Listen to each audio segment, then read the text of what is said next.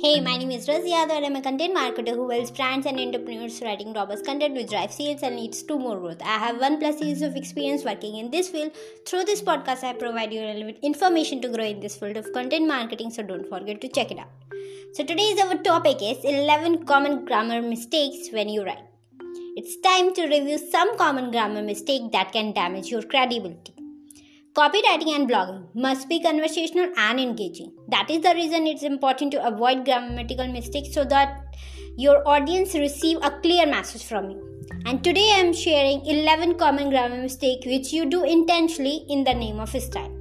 First one, lose versus lose. This one drives a lot of people crazy, including me, myself and I.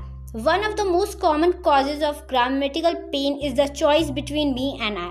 The easy way to get this one right is to simply remove the other person from the sentence and then do what sounds correct. You would never say give I and a call, and similarly you also wouldn't say give Chris and I a call. This is a common example. Next one, different than versus different from. This is one of the common grammar mistakes, slips under the radar a lot. It boils down to the fact that things are logically different from one another, and using the word than after different is a grammatical blunder. Next one, improper use of apostrophe. For contraction, don't for do not, to show possession, Frank's blog means the blog belongs to Frank.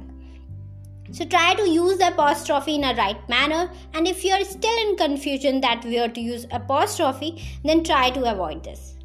Next one, parallelism. Before moving further, I want to share one important tip about parallelism is that use each bullet item should be in parallel by beginning with the same part of a speech. Next one, this or these. There are a couple of things to keep in mind before using this or these. This helps you reference or point out something. You should only use these if you are referencing plural nouns. This would be correct if the noun you are pointing out is singular. Use of that. It is a singular noun you are comparing or contrasting with another singular noun. You can use this to that if you need to discuss more than one possibility. Affect or effect. Sometimes people might be confused that because one is a verb and another one is a noun. So verb affect describes something that manipulates or causes a change. Noun effect refers to an outcome or result.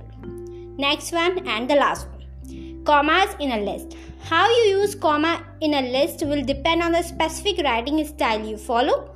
When you want to write a good sentence, you do always need to use commas to separate the multiple items you reference in a list. It is just a proper punctuation. So that's all for today. We will discuss another interesting topic tomorrow. So thanks for listening and stay tuned for more.